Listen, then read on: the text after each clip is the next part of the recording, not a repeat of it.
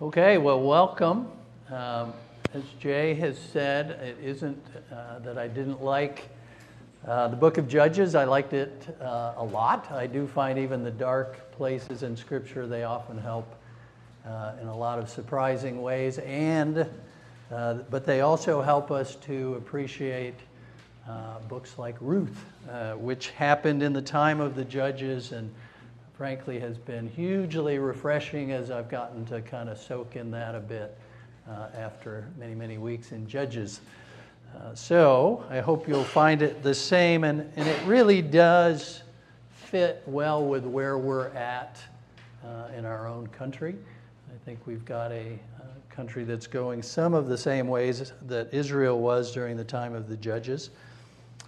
It's kind of like a dark background to a diamond. If any of you ever purchased a diamond, perhaps an engagement ring, they like to take the black felt and put the pretty diamond on it so that it really stands out. And that's a bit like I would see the book of Ruth against the background of the Judges. I've got on your sheet, there's a story of personal faithfulness in the setting of national decadence. And not just Ruth, Boaz, I would argue even Naomi, who sometimes is looked down on, but I'm going to argue to maybe be a little gracious with her given the place she was in.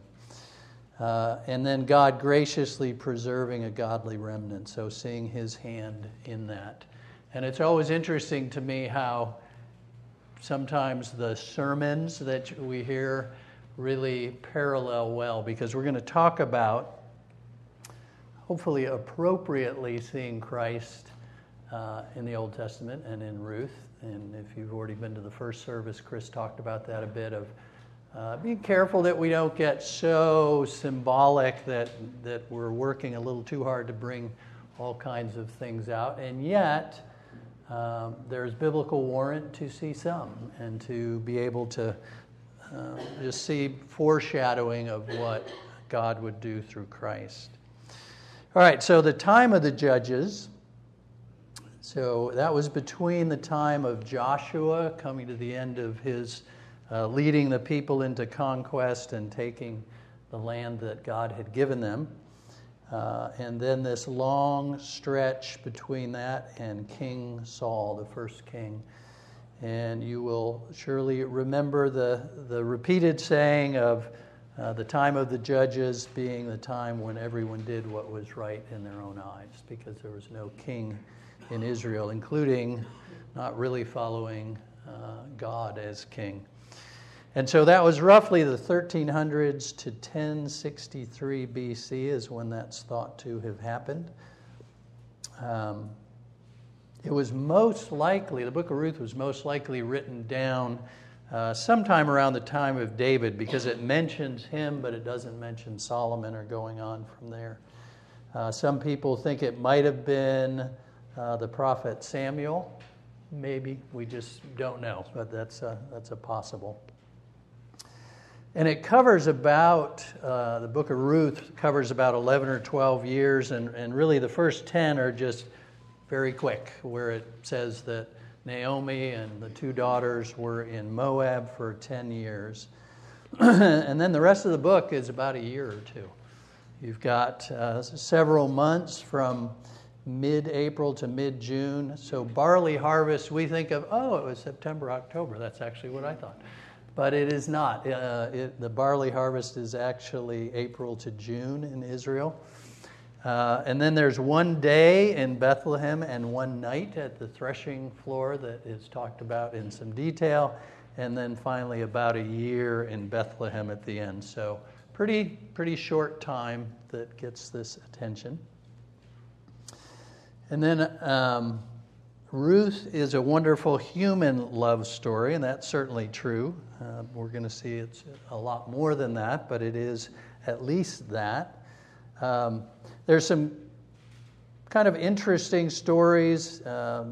More people than him did this, but Benjamin Franklin, when he was the ambassador to France, He liked to attend the Infidels Club, not a great name or a place he'd necessarily want to hang out a lot, but he would go there, and he was not a believer. They spent most of their time searching for and reading literary pieces and seeing if they could find masterpieces. So on one occasion, Franklin read the book of Ruth, but he changed the names to just disguise it a little bit.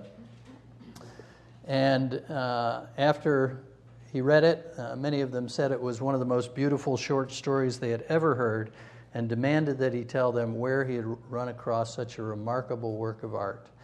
And he took great delight in letting them know that this was from the Bible, the book that they despised. So there you go. The book of Ruth was at least recognized as a beautiful and poignant love story.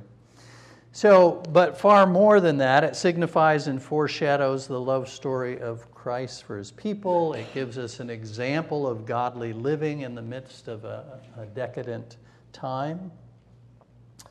The theologian B.B. Warfield said, "The Old Testament is like a richly furnished but dimly lit room.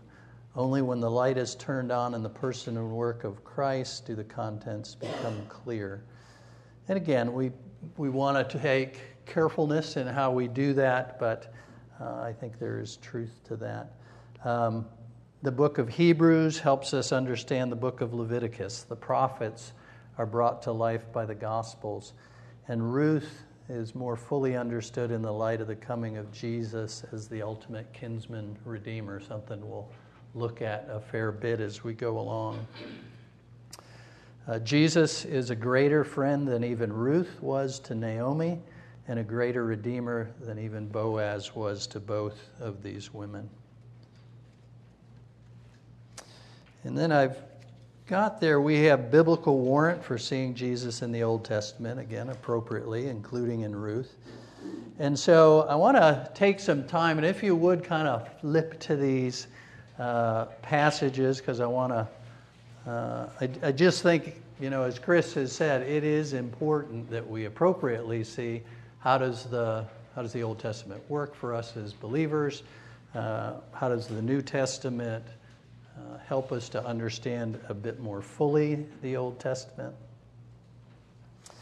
So John, and some of these, again, flip to them or you can at least just tune into them. John 5:39, Jesus says to the Pharisees, "You search the Scriptures, for in them you think you have eternal life, and these are they which testify of me." So Christ saying that they testified of him, and then skipping down a few verses to verse 46, "If you believed Moses, you would believe me, for he wrote about me." And I'm going to ask you to think. Can you think of any places? So basically the Pentateuch, the first 5 books of the Bible, we believe that was under the direction of the Holy Spirit, written by Moses. So it says here that Jesus says he wrote about me. Can you think of any places where those books wrote about, where Moses wrote about Jesus? I'll give you a minute to ponder. Burning bush. What's that? Burning bush. Okay, so why would you say that was speaking of Jesus? Well, when he identifies himself as the great I am, and Christ says I am. Good. So you see the consistency there. Very good. Okay. And by the way, that is always the most sure place to find Old Testament referring to New Testament when the New Testament says so. So, all right, John. It's a similarly unfair example. The snake raised up in the wilderness. Thank you very much. So Chris mentioned that in the first service, and Numbers 21, and again John 3, I think it's 14 or 15, just before 16, where it says, just as the snake was raised up in the wilderness, so will the Son of Man, Jesus, be raised up. So yes, that's one. When Moses struck the rock and the water came out Okay. to provide him drink, Okay. Paul said that rock was Christ. Thank you. Okay. All right. So at the seed of the woman. Yes, okay, so that was in Genesis 3:15-ish. Yes, so he will, talking about the serpent striking the heel and the heel trotting on the serpent, and then later in the New Testament, that's assigned to Jesus, okay? Anything else come to mind? Yep. Abraham and Isaac, Abraham offering up Isaac and God providing. Great. Selfless. Yes. Okay, so that is a foreshadowing of what God would do in Christ. Okay. Any others come to mind? Yep. I don't know if this is controversial or what, but I remember hearing a study on Melchizedek in the Old Testament being sort of a I don't know what the terminology is, but a type of Christ. Yeah. A pre-incarnate Christ. So, certainly Hebrews refers to that, and people argue whether that was literally Christ or whether that was very much a foreshadowing of Christ. Either way, it at least is pointing to Christ. Okay. Good. Anything else? Yep. Genesis 1, words with God. Okay. Yeah. And then going to John 1. All right.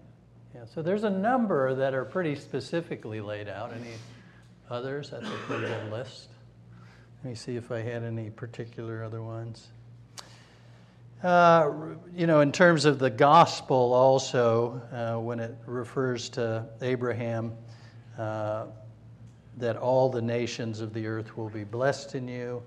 It'll be like the stars and so on, and goes beyond just the ethnic people, but to those who will believe by faith. Let's see. Genesis 49:10, the scepter will not depart from Judah, nor the ruler's staff from between his feet until Shiloh, and that's usually thought of as being translated him to whom it belongs, or the man of peace. And over centuries, even the Jews had seen that as a messianic prophecy. Deuteronomy 18:15, where Moses says, the Lord your God will raise up for you a prophet like me from among you, from your brothers. It is to him you shall listen. And then again, verse 18, I will raise up for them a prophet like you from among your brothers, and I will put my words in his mouth, and he shall speak to them all that I command you. And then maybe just turn to, let's look at a couple New Testament passages that then refer back. So Acts 3:18 says, what God foretold by the mouth of all the prophets that his Christ would suffer, he thus fulfilled. So he says he foretold it by the mouth of the prophets. Repent therefore and turn back that your sins may be blotted out, that times of refreshing may come from the presence of the Lord, and that he may send the Christ appointed for you, Jesus, whom heaven must receive until the time for restoring all the things about which God spoke by the mouth of his holy prophets long ago. The Lord God will raise up for you a prophet like me from your brothers. So he quotes that Deuteronomy 18 passage that we just talked about. And then still in Acts 8, verse 30, this is where Philip hears or sees the eunuch in the chariot. Philip ran up and heard him reading Isaiah the prophet, so he's reading out loud. And he says, do you understand what you are reading? And he said, well, how could I, unless someone guides me? And he invited Philip to come up and sit with him. Now the passage of Scripture which he was reading was this: he was led as a sheep to the slaughter, as a lamb before its shearers is silent, so he does not open his mouth, and so on. So he's in Isaiah 53 there, speaking about Jesus. And then he asks Philip, please tell me, of whom does the prophet say this? Of himself or of someone else? Then Philip opened his mouth, and beginning from this scripture, he preached Jesus to him. So there are passages like that, and we're going to look at a couple more, that really do lay out these people could preach Jesus from the Old Testament. And certainly a passage like Isaiah 53 would have been pivotal. 2 Timothy 3:14, you, however, this is Paul talking to Timothy, continue in the things you have learned and become convinced of, knowing from whom you have learned them, that from childhood you have known the sacred writings, and again that would have been the Old Testament, which are able to give you the wisdom that leads to salvation through faith which is in Christ Jesus. 2 Peter 1:19, we have the prophetic word made more sure, to which you do well to pay attention as to a lamp shining in a dark place. A couple more. Romans chapter 1, verse 1. Paul, a bondservant of Christ Jesus, called as an apostle, set apart for the gospel of God, which he promised beforehand through his prophets in the Holy Scriptures, concerning his Son, who was born of a descendant of David according to the flesh, who was declared the Son of God with power by the resurrection from the dead, according to the Spirit of holiness, Jesus Christ our Lord. So again, Paul saying that the gospel was promised beforehand through his prophets. So just like we don't want to become very symbolical about everything, we also don't want to miss the fact that it is a progressive revelation where we are given much about the gospel and about the coming Messiah in the Old Testament. And just a couple more. Luke 24:27, beginning with Moses and all the prophets, this is Jesus, he explained to them the things concerning himself in all the Scriptures. I've often thought I would have loved to have been a fly on the wall and heard Jesus telling the disciples about explaining to them everything concerning himself in the Scriptures.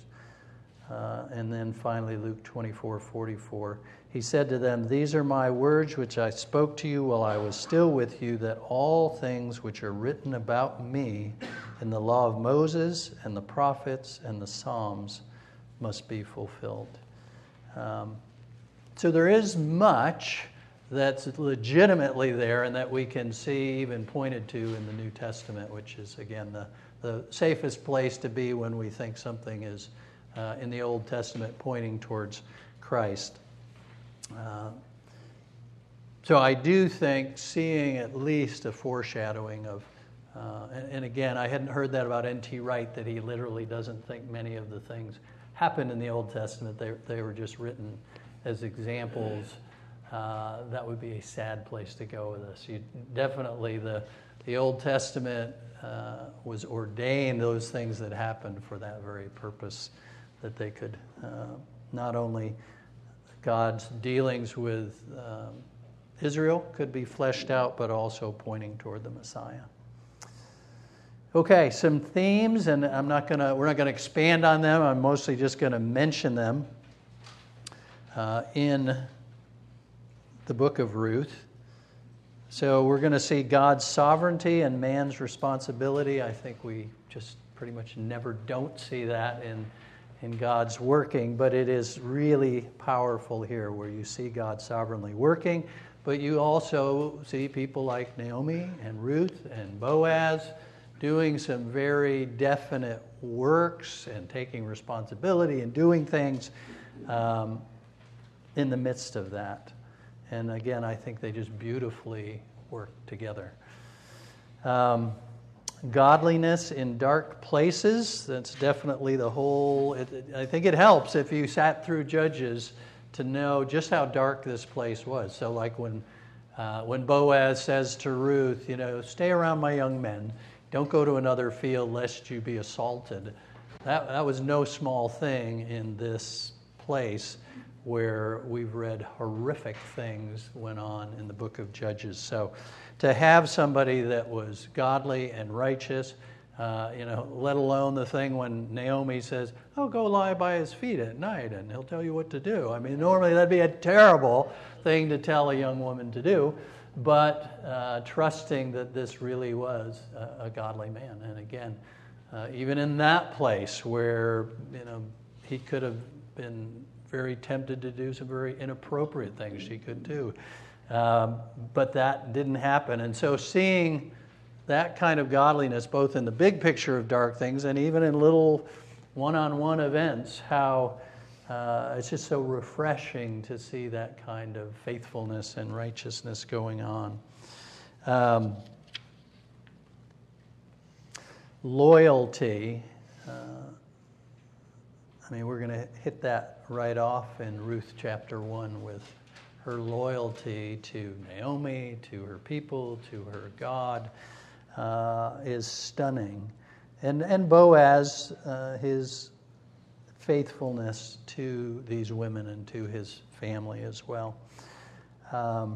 Humility. It's just striking, this Ruth in particular, her humility in the midst of this. Not like, why have I gotten stuck with this old woman that I've followed and come to this place, and it doesn't look like she has any substance that's going to help. There's just so many ways that she could have demanded more, wanted more, been insulted that she didn't get more, and yet just tremendous. And I feel like humility usually shows itself, and I've got a couple more down, thankfulness. I don't think we're that thankful if we think, well, we deserve that. That's the least we should have been given. But it's very much the opposite with her. She's, who am I as your servant that you would have given me, that you would have paid any attention to me? Again, just a beautiful thing. Industry, or however you want to put that, hard work. Again, she didn't just sit around and wait for something to happen. Let me go out. Let me go work. Let me go see if we can make something happen. And then the kinsman redeemer we'll certainly talk about. So just gives you a little flavor of it, but let's go ahead and dive in a bit to this first chapter. And you've got on your sheet there a man-centered plan. A man of Bethlehem doing what was right in his own eyes. Unfortunately, it seems like, we're not told a lot, but it seems like Elimelech was kind of doing what seemed right in his own eyes. And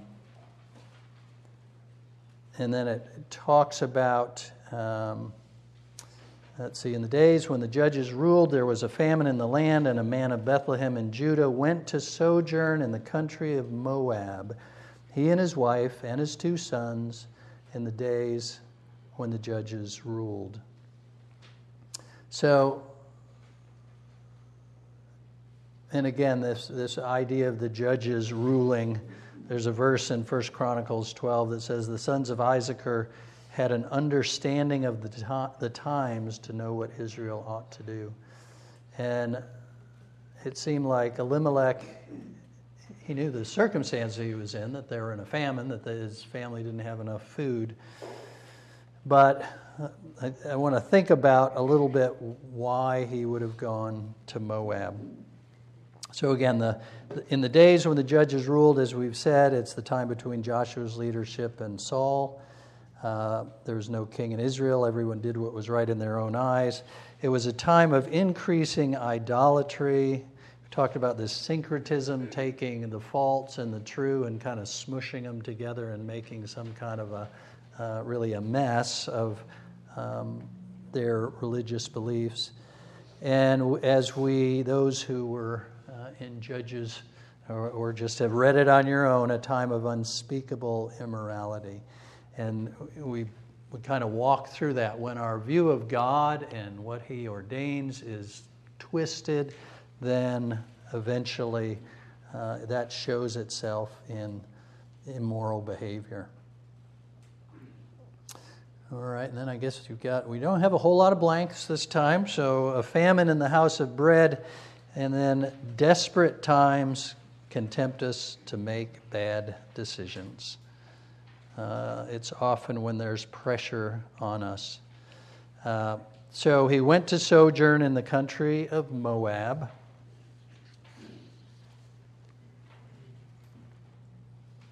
And so I want to just go back a little bit to,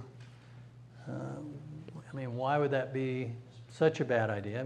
Again, if you think of it in our times, so if your husband wife as well are, making these decisions about what are we going to do with our family.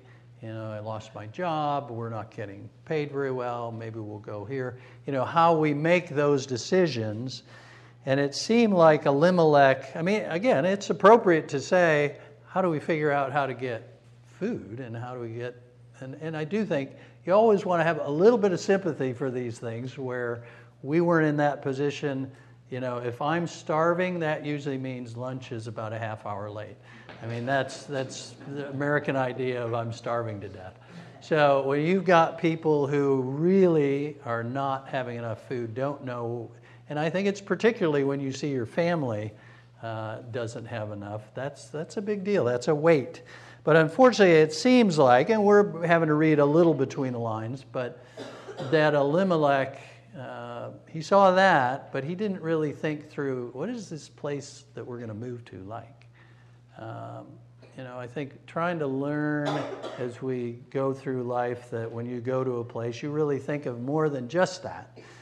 Is there a good church there? Are there people who are going to encourage us in the faith? That doesn't mean you have to go to a place that has no unbelievers. There are probably exceedingly few places like that, if any.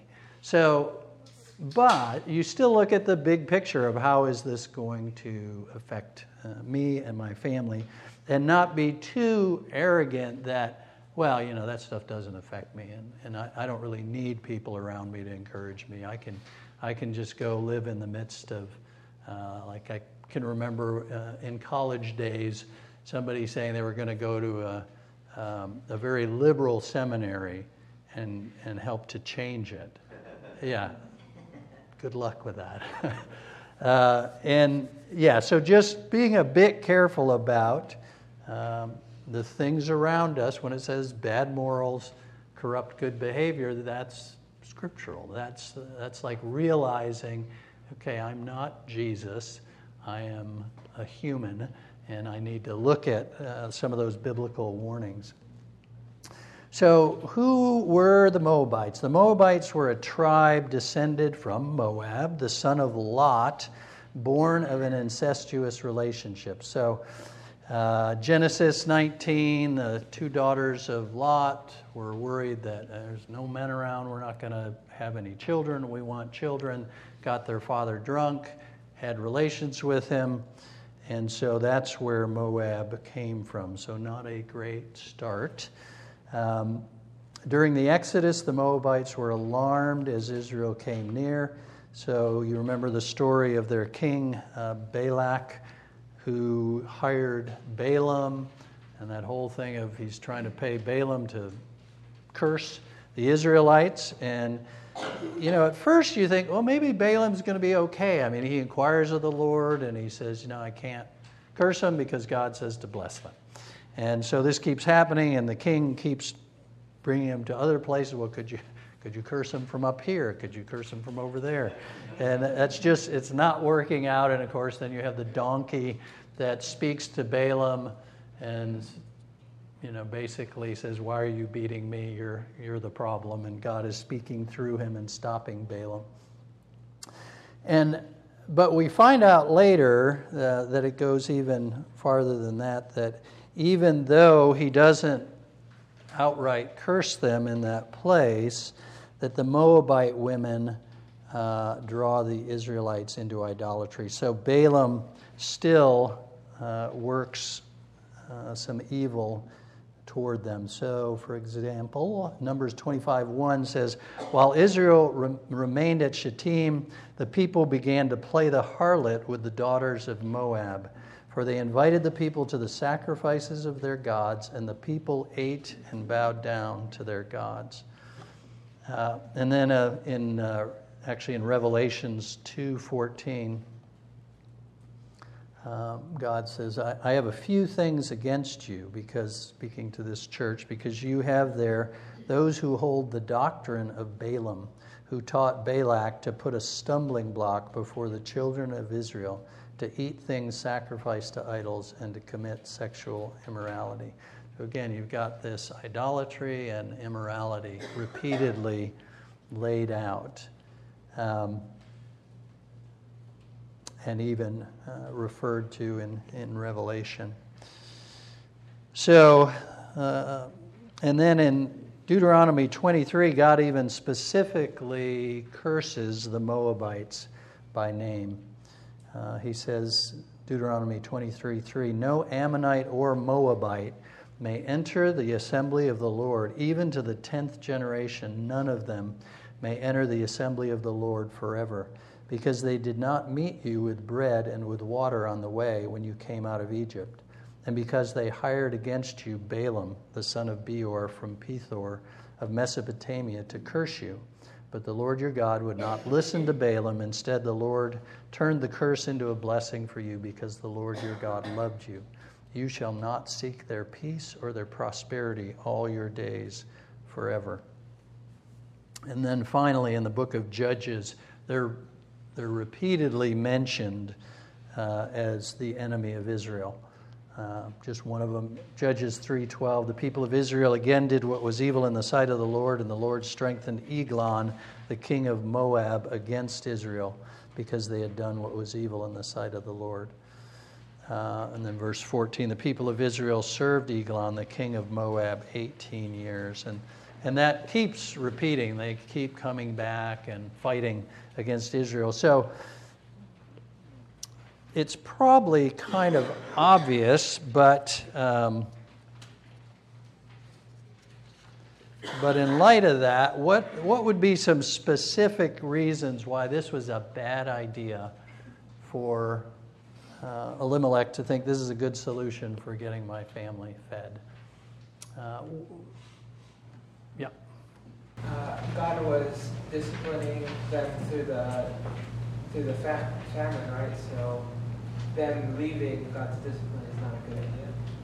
That's possible. He certainly was working with it. I don't think that means you can't try to solve it, but I think we can at least say this wasn't a good solution. So any other reasons why Moab was not a good solution? Yeah. Well, not to skip ahead, but it appears to be a dangerous place. I mean, both the son-in-laws and one like himself. Right. Yeah. Yeah. We're not told how, but somehow. Yeah. Okay. So, and I've already said, so I'll give you the first, a place of idolatry and immorality. Can you think of any other? So, I mean, it's just they're told not to encourage this place. It's a terrible place to live, but there's even some other reasons. Correct me if I'm wrong, wasn't their god Moloch? Mm-hmm. They burned kids in fire and that type of stuff? Yeah, and I think Chemosh was another. Chemosh, Yeah, okay. yeah. But still, that's probably something Elimelech knew about anyway from their prior history and everything, if the oral tradition was passed down like it Yeah. was supposed to. Yeah. Okay. So they're going to get plenty of false teaching. Okay. Anything else? Yep. I think going to Moab showed a lack of faith on God's provision for them. Yeah. Good. Okay. Yeah, and Moab, just so you picture it, since I'm terrible with AB, but all right, so here's Bethlehem. They had to go up over the Dead Sea, over to the Jordan, and over to the other side where you have Moab. So they did that journey. Yep, more. Sort of take a different take on this. In fact, that this story is no different than what, as far as the Israelites going from Canaan to Egypt to avoid the famine. And I think the decision process with as far as Amalek is concerned was very similar. But you have to look at the whole story and the fact, what is this about? What is the outcome of it? And this is very much the sovereignty of God, having this family go to Moab for the reasons stated. And what is the result of that? And it ends up bringing, the whole thing is bringing Ruth back into Judah to become part of the line of Christ. Good. So, and we're actually going to specifically hit that in a few verses. So good lead into that. So a couple more things on your sheet there. There are no relatives outside his immediate family. And again, these are sort of just practical things, but I do think of them at this stage of our life, not only Scripture, but how that applies in some way. No faithful friends, brothers and sisters in the faith. I do find that, when we move places, when we go places, if at all possible, I mean, even when the disciples are sent out 2 by 2, I mean, Lone Ranger Christianity is rarely a great thing. I mean, once in a while, God puts us sovereignly in a place where there's no choice. But I think when we have the choice to be among God's people, and again, being in the world but not of the world, so we're still supposed to be in the world, we're still supposed to, I think, be around unbelievers and so on, but just realizing that we need support. And how many places, I got a little note 2 days ago from somebody. It was just a huge encouragement. It was just at the right moment where I could kind of use a little encouragement. And it's just a reminder how many times we need to lift each other up. And when we go to a place where we're just not going to have any of that around us, that's a tough place to be. And then the last thing I have there, but it practically seemed attractive. So it probably seemed like, hey, there's a great opportunity there. We can get all the food we want. And so he was willing to look past a lot of those other things. And just to read one more passage, and there's many of them in the Old Testament, but Joshua 23 said, "Be very careful to love the Lord your God. For if you turn back and cling to the remnant of these nations remaining among you and make marriages with them, so that you associate with them and they with you, know for certain that the Lord your God will no longer drive out these nations before you.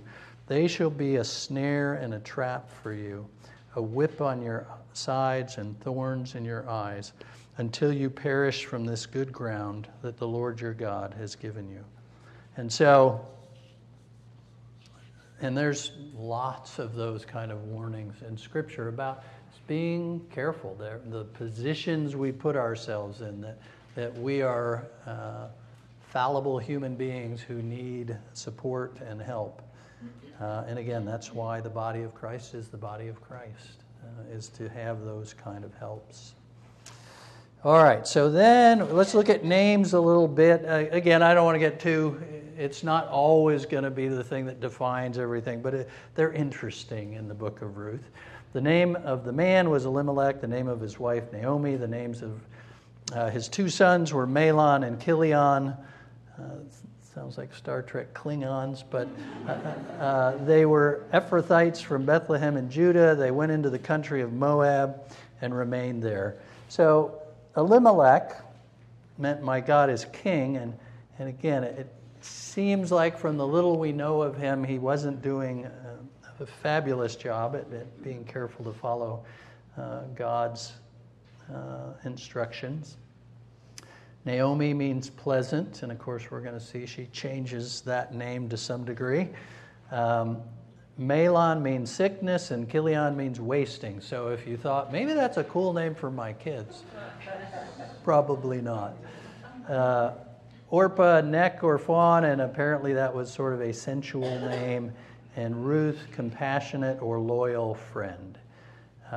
So Ruth you can definitely pick as a good name. All right, so then verse 3, Elimelech, the husband of Naomi, died. She was left with her 2 sons. These took Moabite wives. The names of the one was Orpah, the name of the other Ruth, and they lived there about 10 years. And both Mahlon and Chilion died. So the woman was left without her sons and her husband. So, first of all, I've got there that the most likely thing to happen is what happened, and that means they married Moabite wives. Moving ahead in the story, Ruth is amazing. And again, I want to talk about that in a minute. So, what do we make of all that? But nevertheless, there's this commands, even the one I read from a minute ago, about not marrying wives from these other countries. I mean, that was supposed to be forbidden, but when you go live in a place, you've got a pretty good chance that your young people are more likely to marry there. So it was kind of a setup for problems. Now, again, we're not told how all these men died, but I've got there that question. God brought about much good from this. So does that mean they're off the hook for making the choice they made, and that proves that that was a good choice? Or how do you look at that? I mean, because again, you got to have Ruth is going to be in the line of David, and turns out to be, at one point they say to Naomi, your daughter-in-law who is better than 7 sons. So it certainly has a happy ending, and it kind of fits very nicely with Once Upon a Time, and they all lived happily ever after. We like those kind of stories. But what does that say about, how do you look at the decision to go live in Moab based on that? God in His sovereignty can still bless you in spite of your foolishness. Yes. Yeah. That is a really important thing to remember. The outcome of something does not justify the decision that came to it.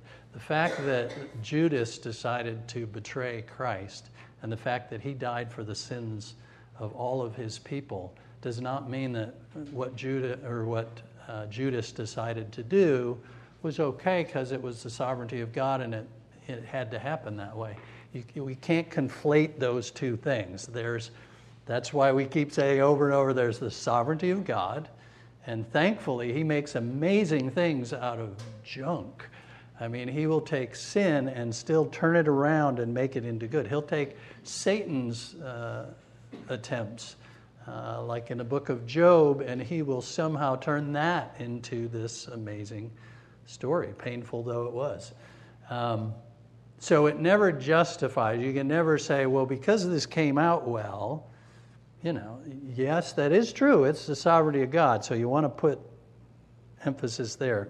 But you never want to change how you look at, to make that justify the decision. Again, Judas being the most obvious one, but lots of ones we've gone over in Acts before about Christ being killed by the hands of sinful men, but yet God used that for redemption. So I would say that about this, that God sovereignly worked in the midst of all this, but I don't think that changes that we're still to be a part of the story in the way we can, in trying to be faithful and trying to do the right things. Any other thoughts on that? The ends justify the means is an absurdly dangerous mindset. Thank Maybe you. even more so when you aren't even aiming for the ends in question. Yes. And I'll add, I told you guys a little bit ago, and I'm still mired in it, the book by Alexander Solzhenitsyn, The Gulag Archipelago. I can't get out of it yet, but it's so these terrible Russian prison places and concentration camps. And he goes through them, and he says one of the temptations, even, and he hasn't become a Christian yet in this book, but he says that it's a different thing to say, I want to be out of here, and I'm holding hope that I can get out of here. And that's one thing, and that's okay. But if you go to the point of saying, I want to get out of here at whatever it costs, because he said what that really means is whatever it costs other people, whatever I have to do to other people, however I have to betray them, whatever it takes, as soon as you say that's the end, and that was a very big thing in the Russian socialist machine, was the end is what matters, and it was that very thing. So it's just another way of saying the same thing. Anything else? Okay. So, all right, so verse 5 is where the 2 sons have died. So you've got all visible means of support gone. Men were usually the ones that would bring in much of the funds and food and so on.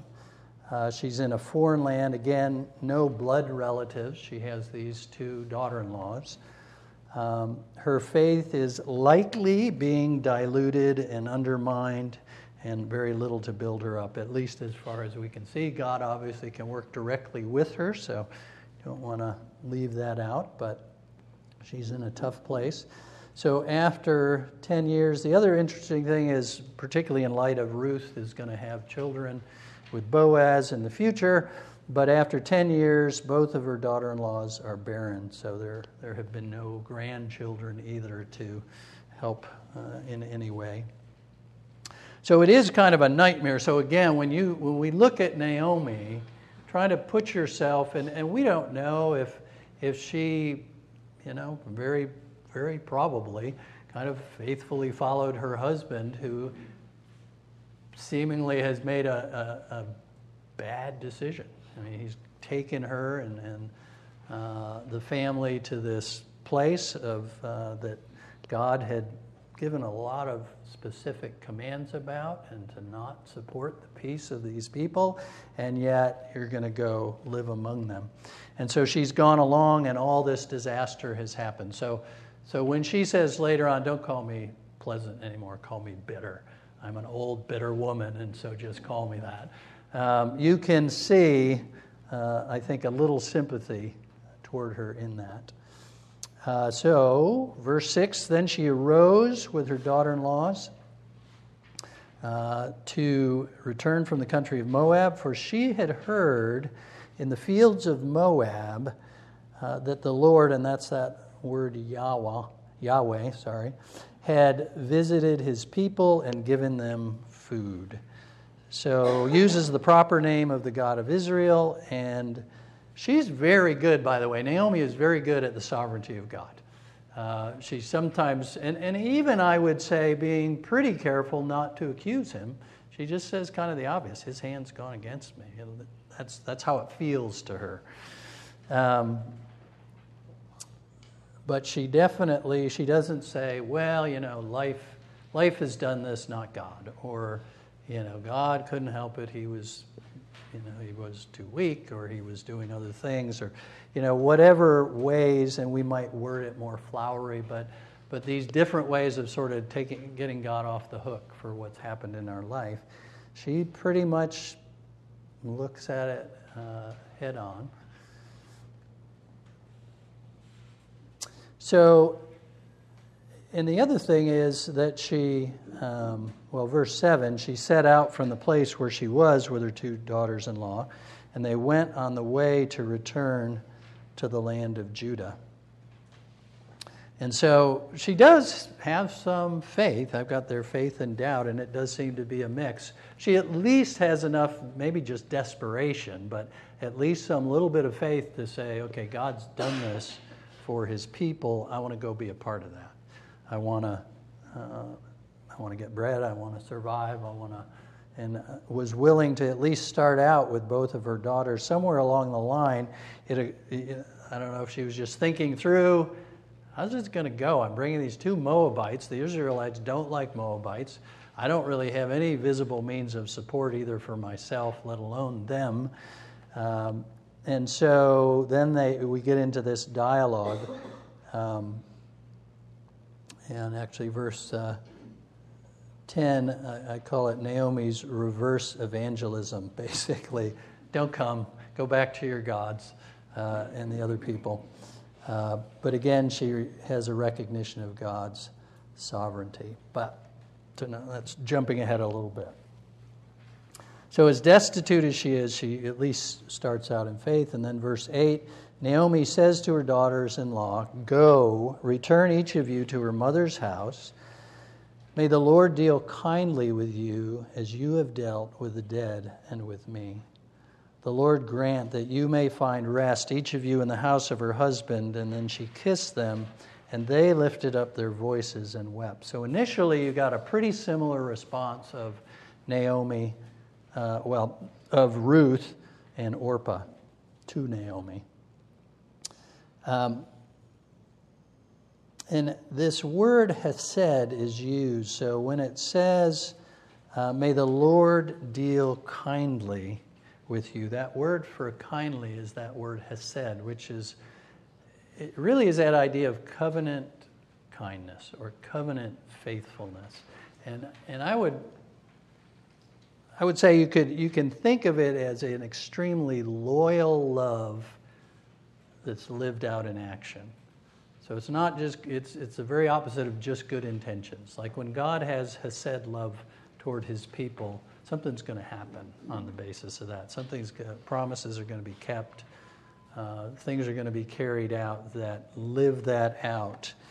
And so it's used 3 times in the book of Ruth.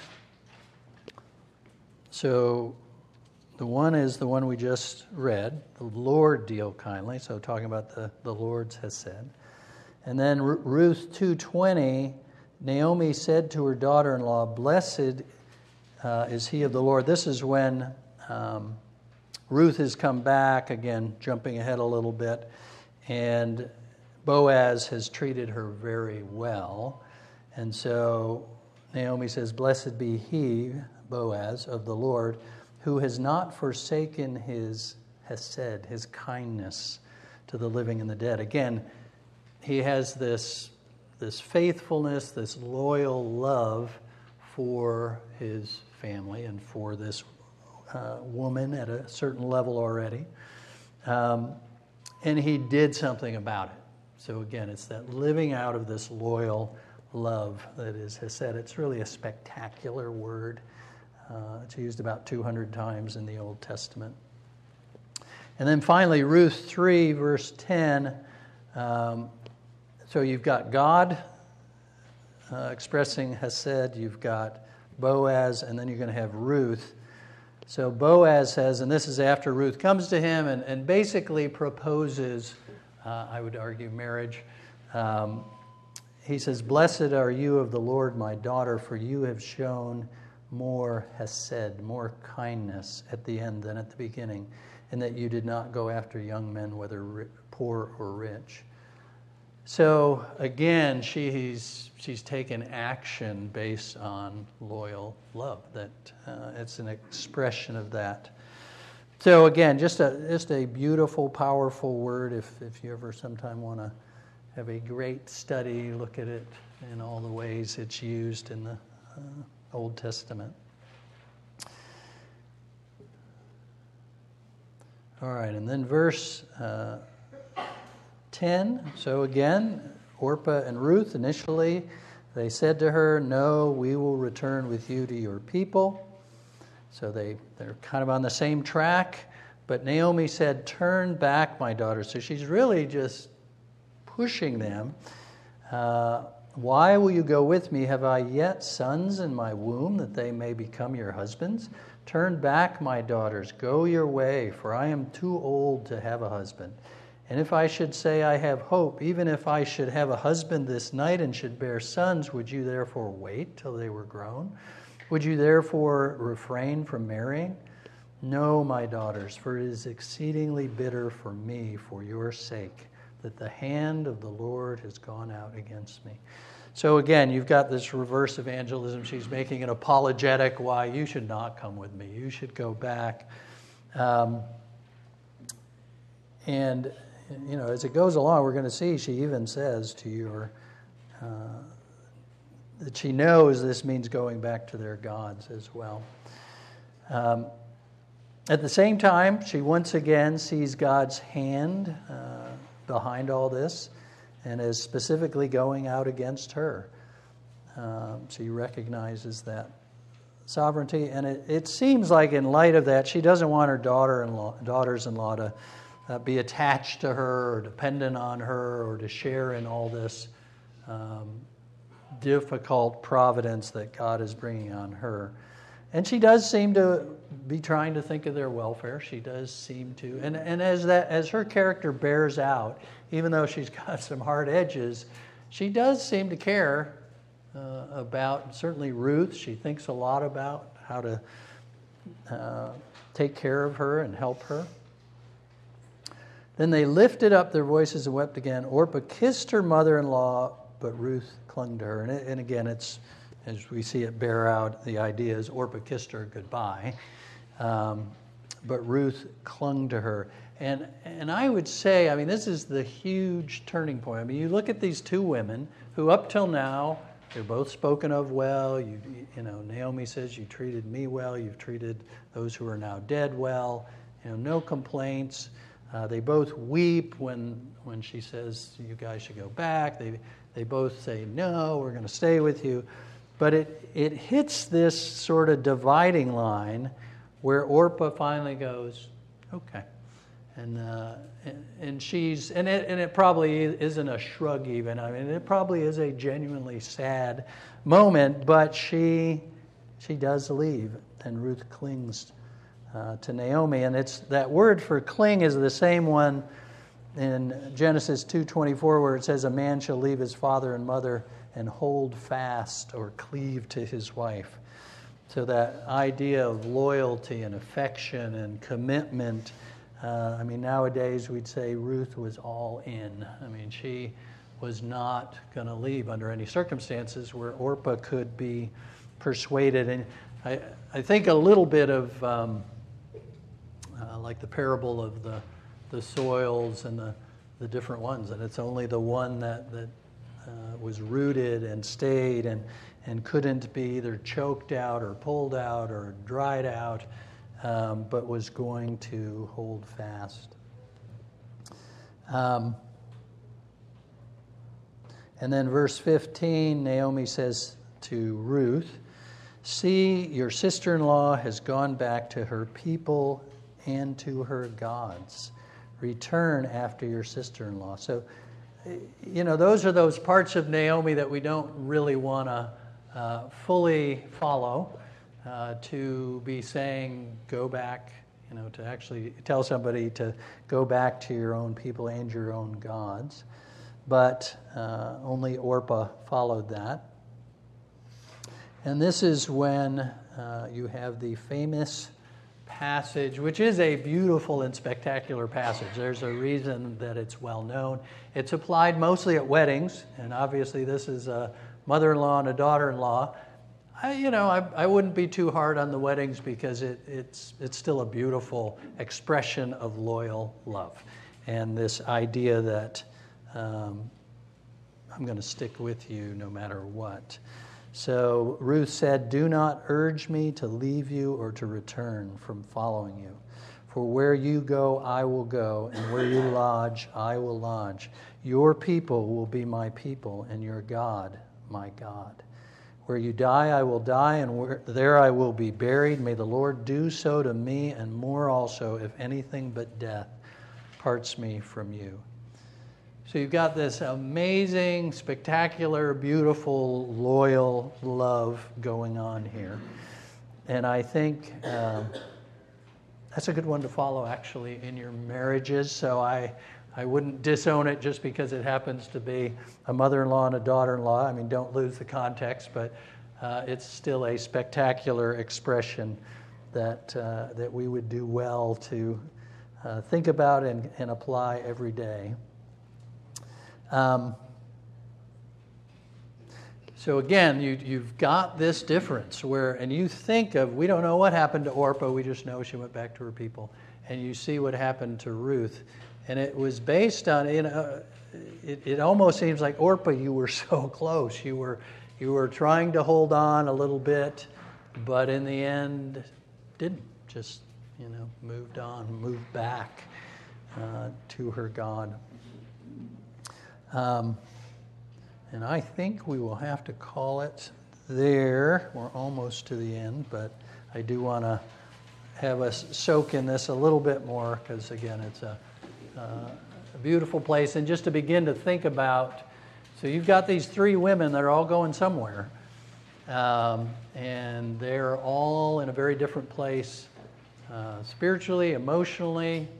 And so, you can start thinking about that a little bit more. But And again, including Naomi and where things are going to go for her. Because I would argue that even though her emotions and some bitterness there that she's owning are real, she still manages to invest trust.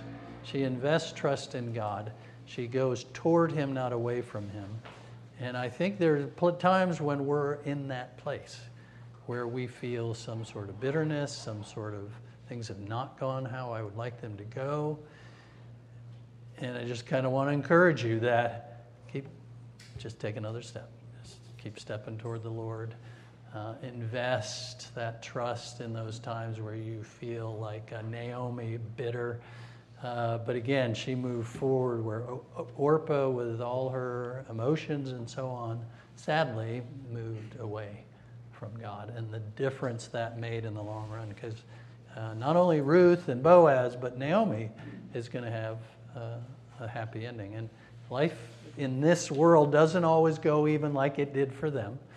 That's not the promise, but still to see how God worked in their lives, and that it was partly caught up in the direction they invested and moved despite their feelings. So let me just close this in prayer. Father, again, we thank you for these very real stories and passages and accounts of your work in these lives, and the very human emotions and temptations and struggles that went with it. Father, we thank you that you deal with us in our emotions, our angsty times, our times of feeling bitter or unsupported, or that you haven't acted in a way that we would have wanted. Father, help us to keep investing trust in you and stepping towards you and not away from you. And Father, we thank you that you are a good and gracious God, that you meet us, that you lift us, that you heal us. And we thank you in Jesus' name. Amen.